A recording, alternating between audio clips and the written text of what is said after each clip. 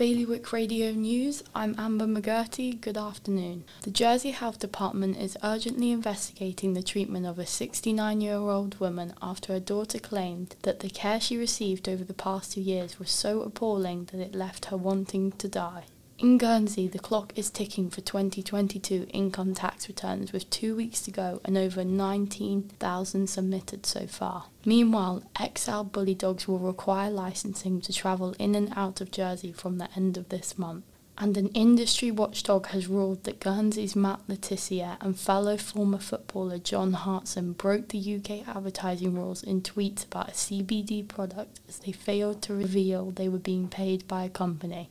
For more on all these stories, visit bailiwickexpress.com. Your weather today, spells of hazy sunshine with a top temperature of 14 degrees and the wind will be a southeasterly force 3. You're up to date with Bailiwick Radio News.